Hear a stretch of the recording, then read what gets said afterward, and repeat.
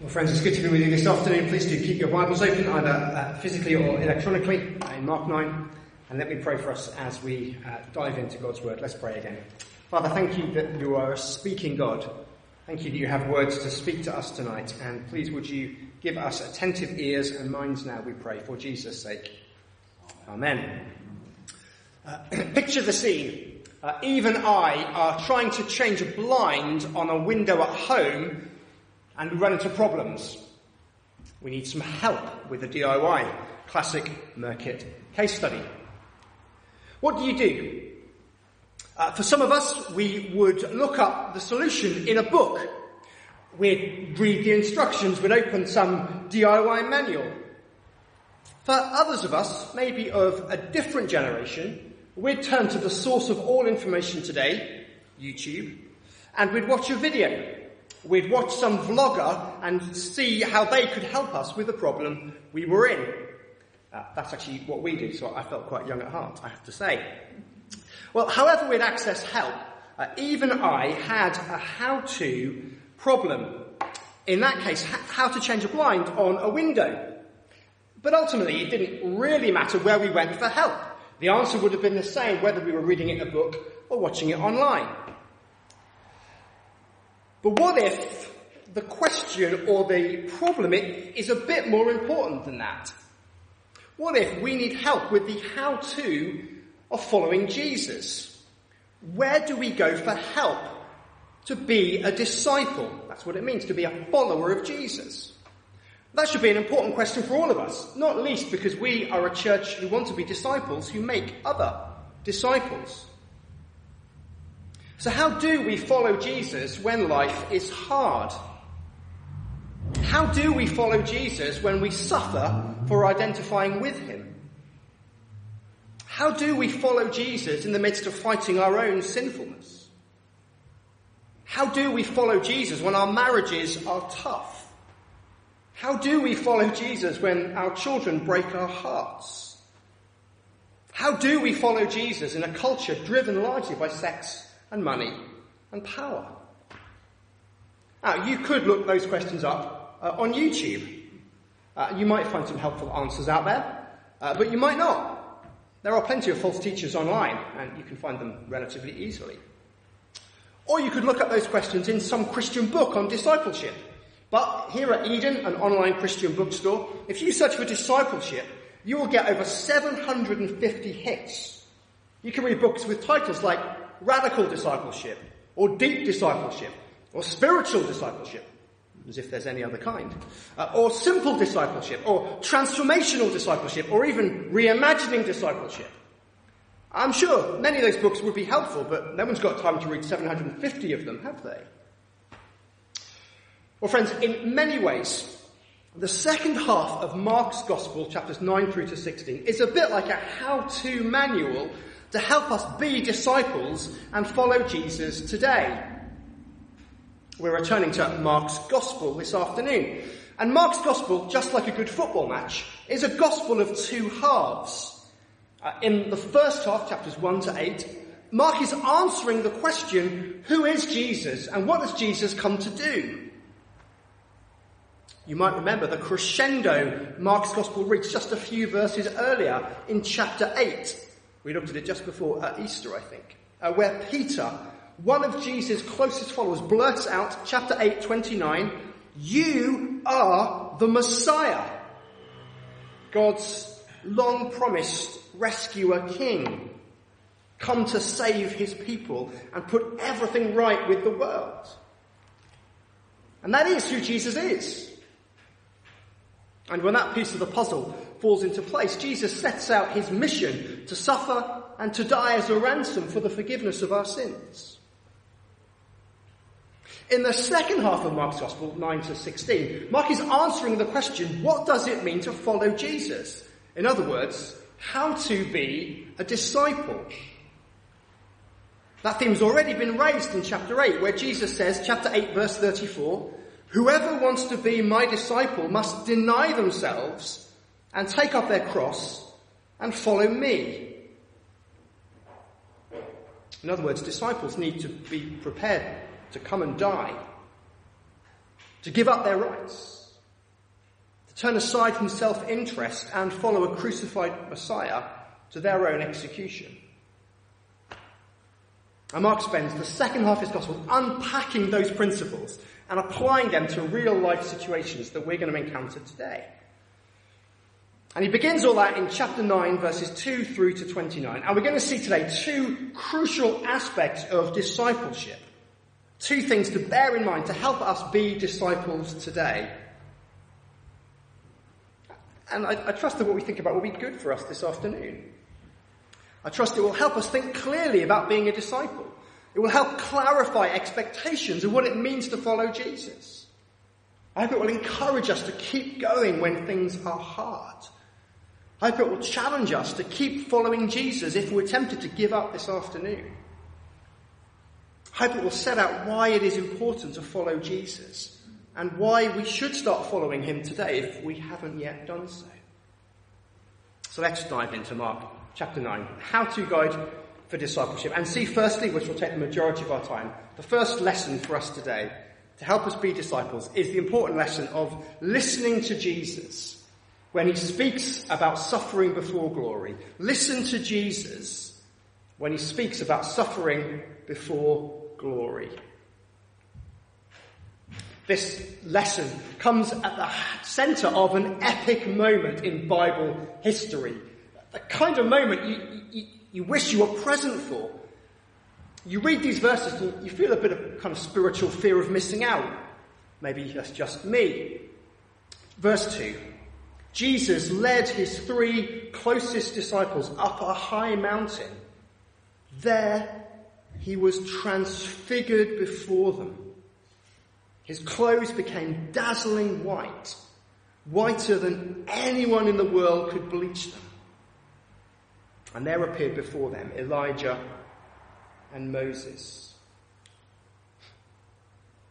Wish you were there? To see Jesus shot through with radiant, stunning, heavenly glory. This is an otherworldly moment, isn't it? That's exactly why his clothes shine whiter than it's possible to get them on earth. Not even Persil or Napisan or Domestos can match this. Jesus is transfigured. His appearance is changed so that we see something of his dazzling and blinding majesty. This is a disclosure of glory that Jesus already has as God's precious and beautiful and eternal Son, one sharing the life of God and shimmering with divine greatness. But in his life, this glory's been hidden in part, hasn't it? It's been concealed as Jesus has walked around as a real human being, looking just like us, fairly ordinary and unimpressive in many ways. It's not like Jesus kind of glowed in the dark with glory or anything like that. But here the curtain is drawn back and something of Jesus' true status is seen. But it's also a promise of glory that Jesus will experience in the future as well. When shortly in his story he rises from the dead and returns to the Father's side and will one day come back to this world to judge. So the glory here is a bit of a teaser, a bit of a trailer, a bit of a foretaste ahead of time of the glory that will be seen on the final day when, chapter 8, verse 38, Jesus comes in his Father's glory with his holy angels. And it's in the middle of this intense moment that God the Father speaks from the cloud that surrounded them. Verse 7, "This is my Son whom I love. Listen to him." The Father affirms his love, his delight, his satisfaction with his beautiful boy. A little like how new parents can't help telling you how wonderful or amazing their child is. The Father is thrilled with the Son, his only Son, his precious Son. And so he wants us to listen to him. That's the connection. In light of who Jesus is, the dearly loved Son of the Father, the apple of his eye, his disciples are to listen to him. Listen to him. Sound a bit like an anticlimax? Surely the disciples know this lesson already, don't they? Well, maybe. But maybe not. See, we need to connect this story with what's just happened in chapter 8. Jesus there has predicted his suffering and death in stark language. Chapter 8, verse 31. Jesus began to teach the disciples that the Son of Man must suffer many things and be rejected by the chief priests, the teachers of the law, the elders, and that he must be killed. But he's also spoken about glory that will come after that as well. After 3 days, he will rise again, suffering and glory.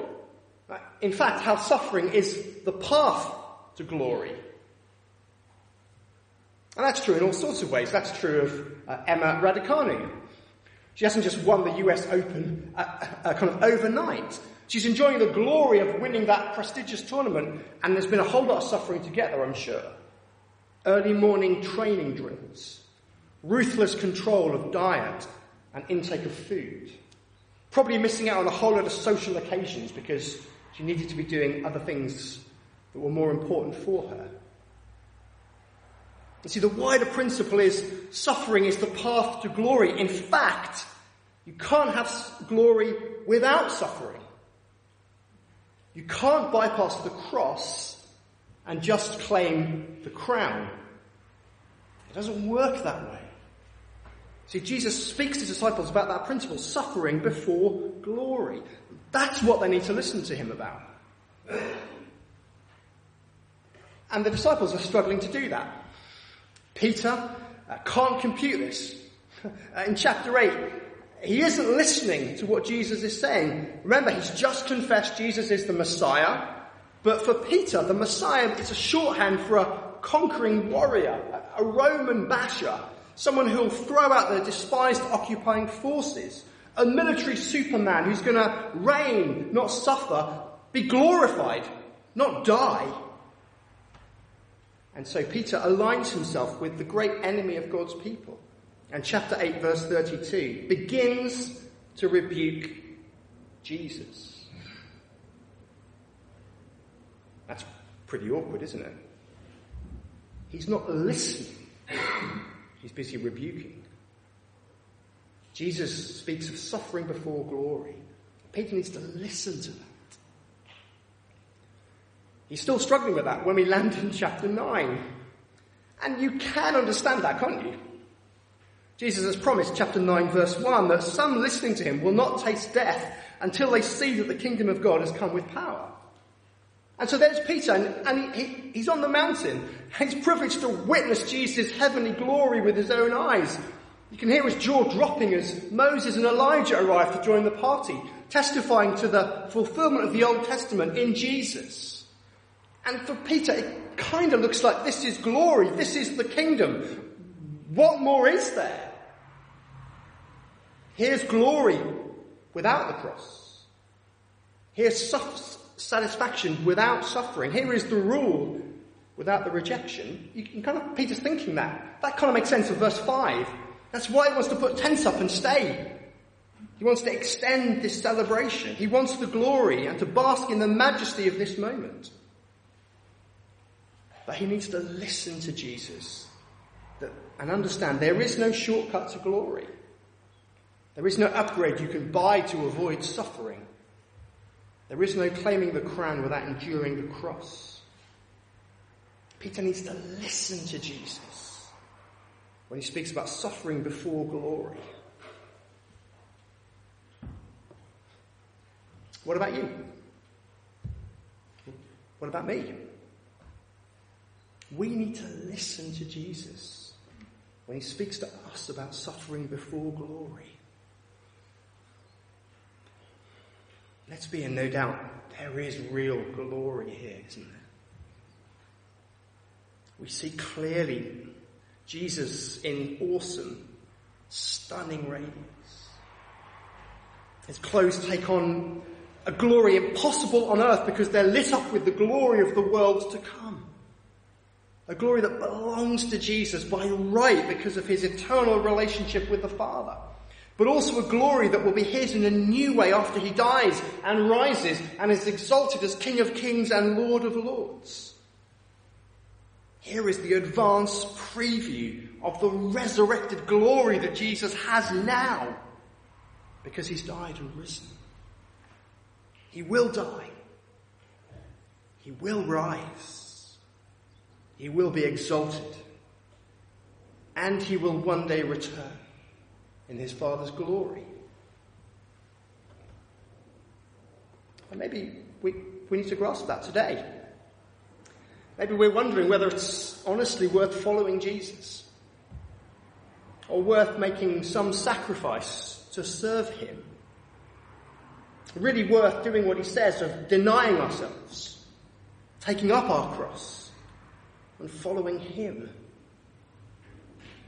Maybe you're here this afternoon and you're not yet following Jesus. You're weighing it up and you're asking questions about, is it worth it? You're thinking, what do I gain by committing to him? What is there to show for it? Is it really worth it all? And if that is you, can I plead with you? The answer is an unambiguous yes. It is worth it. There is suffering. But there is also profound and deep and wonderful glory. A glory that you can share too. Because Jesus promises to share his glory with all who follow him. They too will be raised from the dead. They too one day will reign with him forever. It is worth following Jesus. When life is hard, or when your heart is breaking, or when you want to give up. If that is you today, can I encourage you, lift your heads, lift your hearts, see the glory on show here. Be encouraged to keep on following Jesus. There is glory now and more to come. Keep going. Don't give up. Hear the words of your precious Saviour. What good is it for someone to gain the whole world, yet forfeit their soul?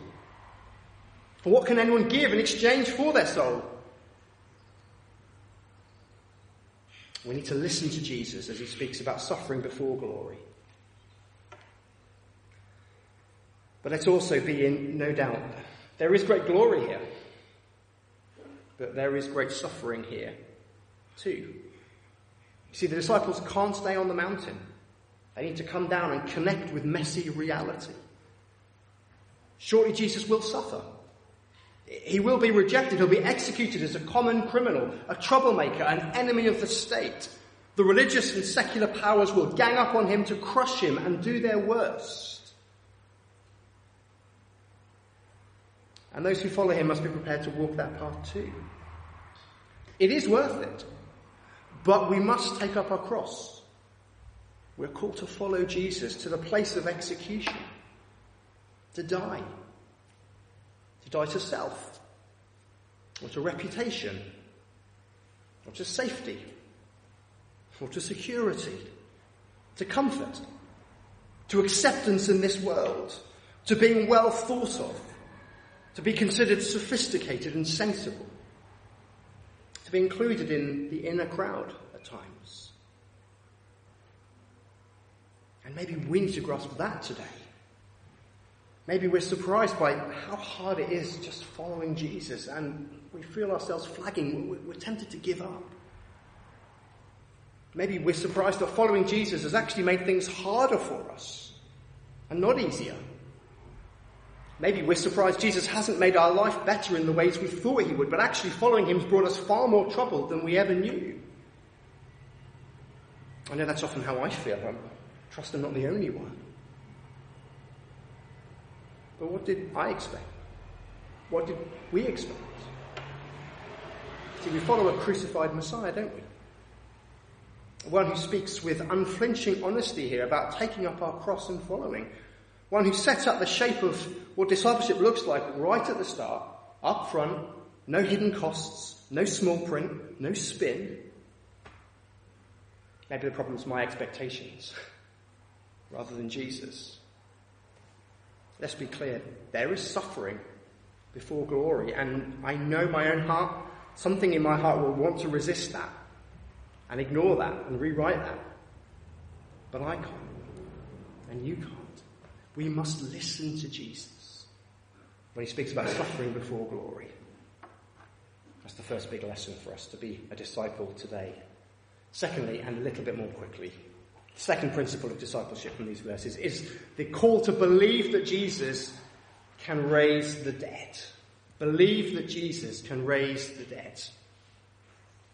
We get a dramatic change of scene and pace in these verses, don't we, in the second half of the chapter? We go from the mountain to the valley.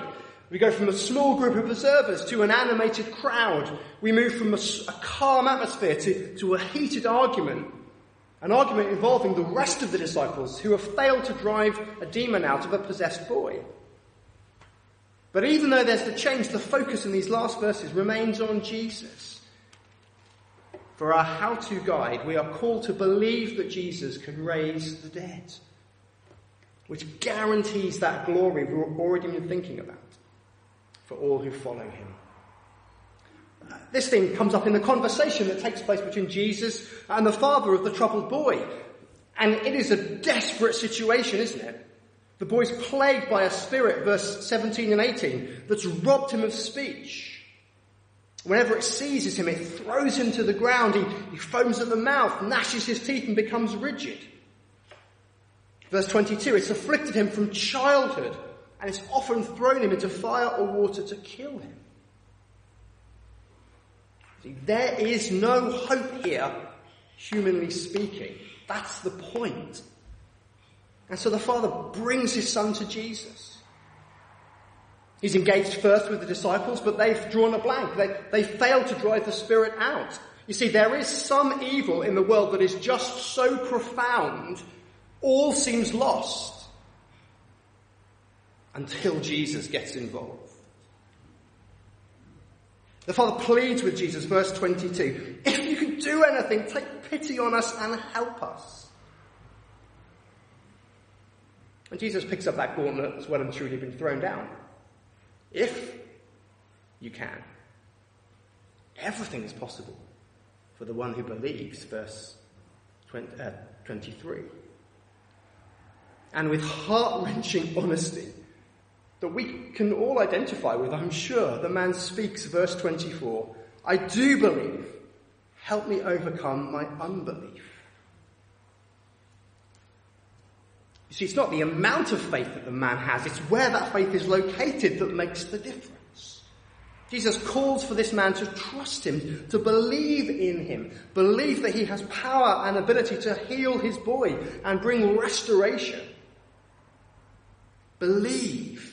There's that first idea we need to think about. But believe that Jesus can raise the dead. Where does that come from?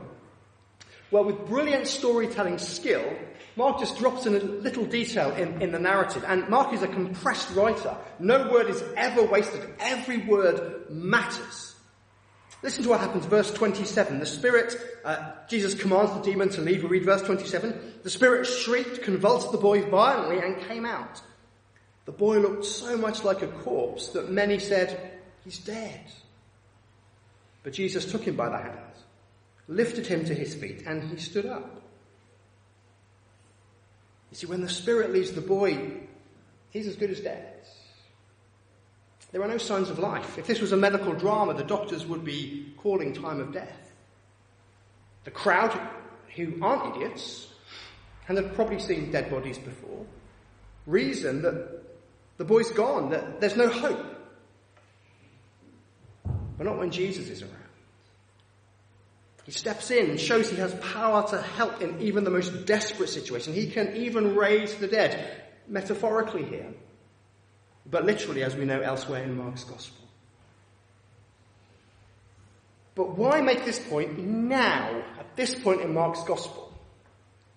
Well, remember what we've just been saying. Jesus has been speaking about suffering and glory, his own death and resurrection. And Mark wants to reassure us immediately after Jesus has said that he is able to deliver on what he's speaking about. He can raise the dead. He too himself soon will die and rise, but he's also able to give life after death to all who trust him and to raise them. And that's kind of represented in the healing of this boy who is as good as dead. And that means that discipleship today is not meaningless. Following Jesus is not a waste of your time or my time. It makes sense to take up our cross and follow. There is glory to come, and the guarantee of that is that Jesus is risen. And he can raise you, and he can raise me. We must believe Jesus can raise the dead. So here are the first two aspects of Mark's how-to guide to help us follow Jesus today. Listen to Jesus when he speaks about suffering before glory, and believe that he can raise the dead. As we finish today, let me tell you about Emily and Stephen Foreman. God called them to bring the good news of Jesus to a Muslim nation where Christianity was illegal. They knew they were following a crucified Messiah. They knew in this call they were being called to a life of sacrifice. The kind of motto that they spoke to each other as they left home to follow Jesus was, "We died before we came here." And those words were truer than they ever knew. Stephen was later murdered by Al-Qaeda extremists. And Emily wrote their experiences up into the book on the screen, and I commend it to you. It is called fittingly, "We died before we came here." See, they've listened to Jesus when he speaks about suffering before glory. They've believed that Jesus can raise the dead. Emily writes, "In this life I've lost. I lost my husband and best friend. My children lost their father. But Stephen didn't lose his life. He found it." And the book ends with a searching question for all of us. Do we have something worth dying for, living for, moving for? Yes. Yes. Yes. We might not be called to martyrdom. We might not be called to suffer as they did. We might not be called to move halfway around the world to share the gospel. But we are called to listen to Jesus as he speaks to us about suffering before glory, and believe that he is able to raise the dead. Do we have something worth dying for, living for, moving for? Let me pray.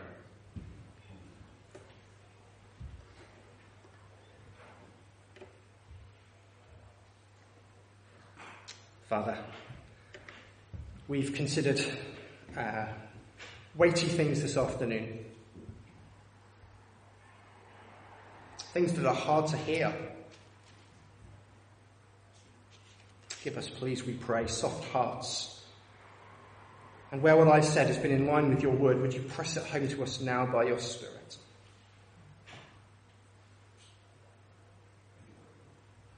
Give us ears to listen to your Son as he speaks.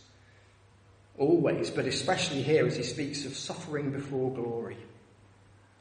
Capture our gaze with this beautiful glory that's disclosed on the Mount of Transfiguration as a foretaste of all that Jesus now enjoys in his resurrected status. Convince us it is worth following Jesus today, we pray. It is worth taking up our cross, denying ourselves and following. Help us to not be surprised or taken aback by hardship, but prepared because we've listened to Jesus as he speaks about suffering before glory. But thank you also that we can believe that he is able to raise the dead. How we need that. Father, our faith is so fragile. We believe, help us overcome our unbelief is the story of my heart, to say nothing of others' hearts here today.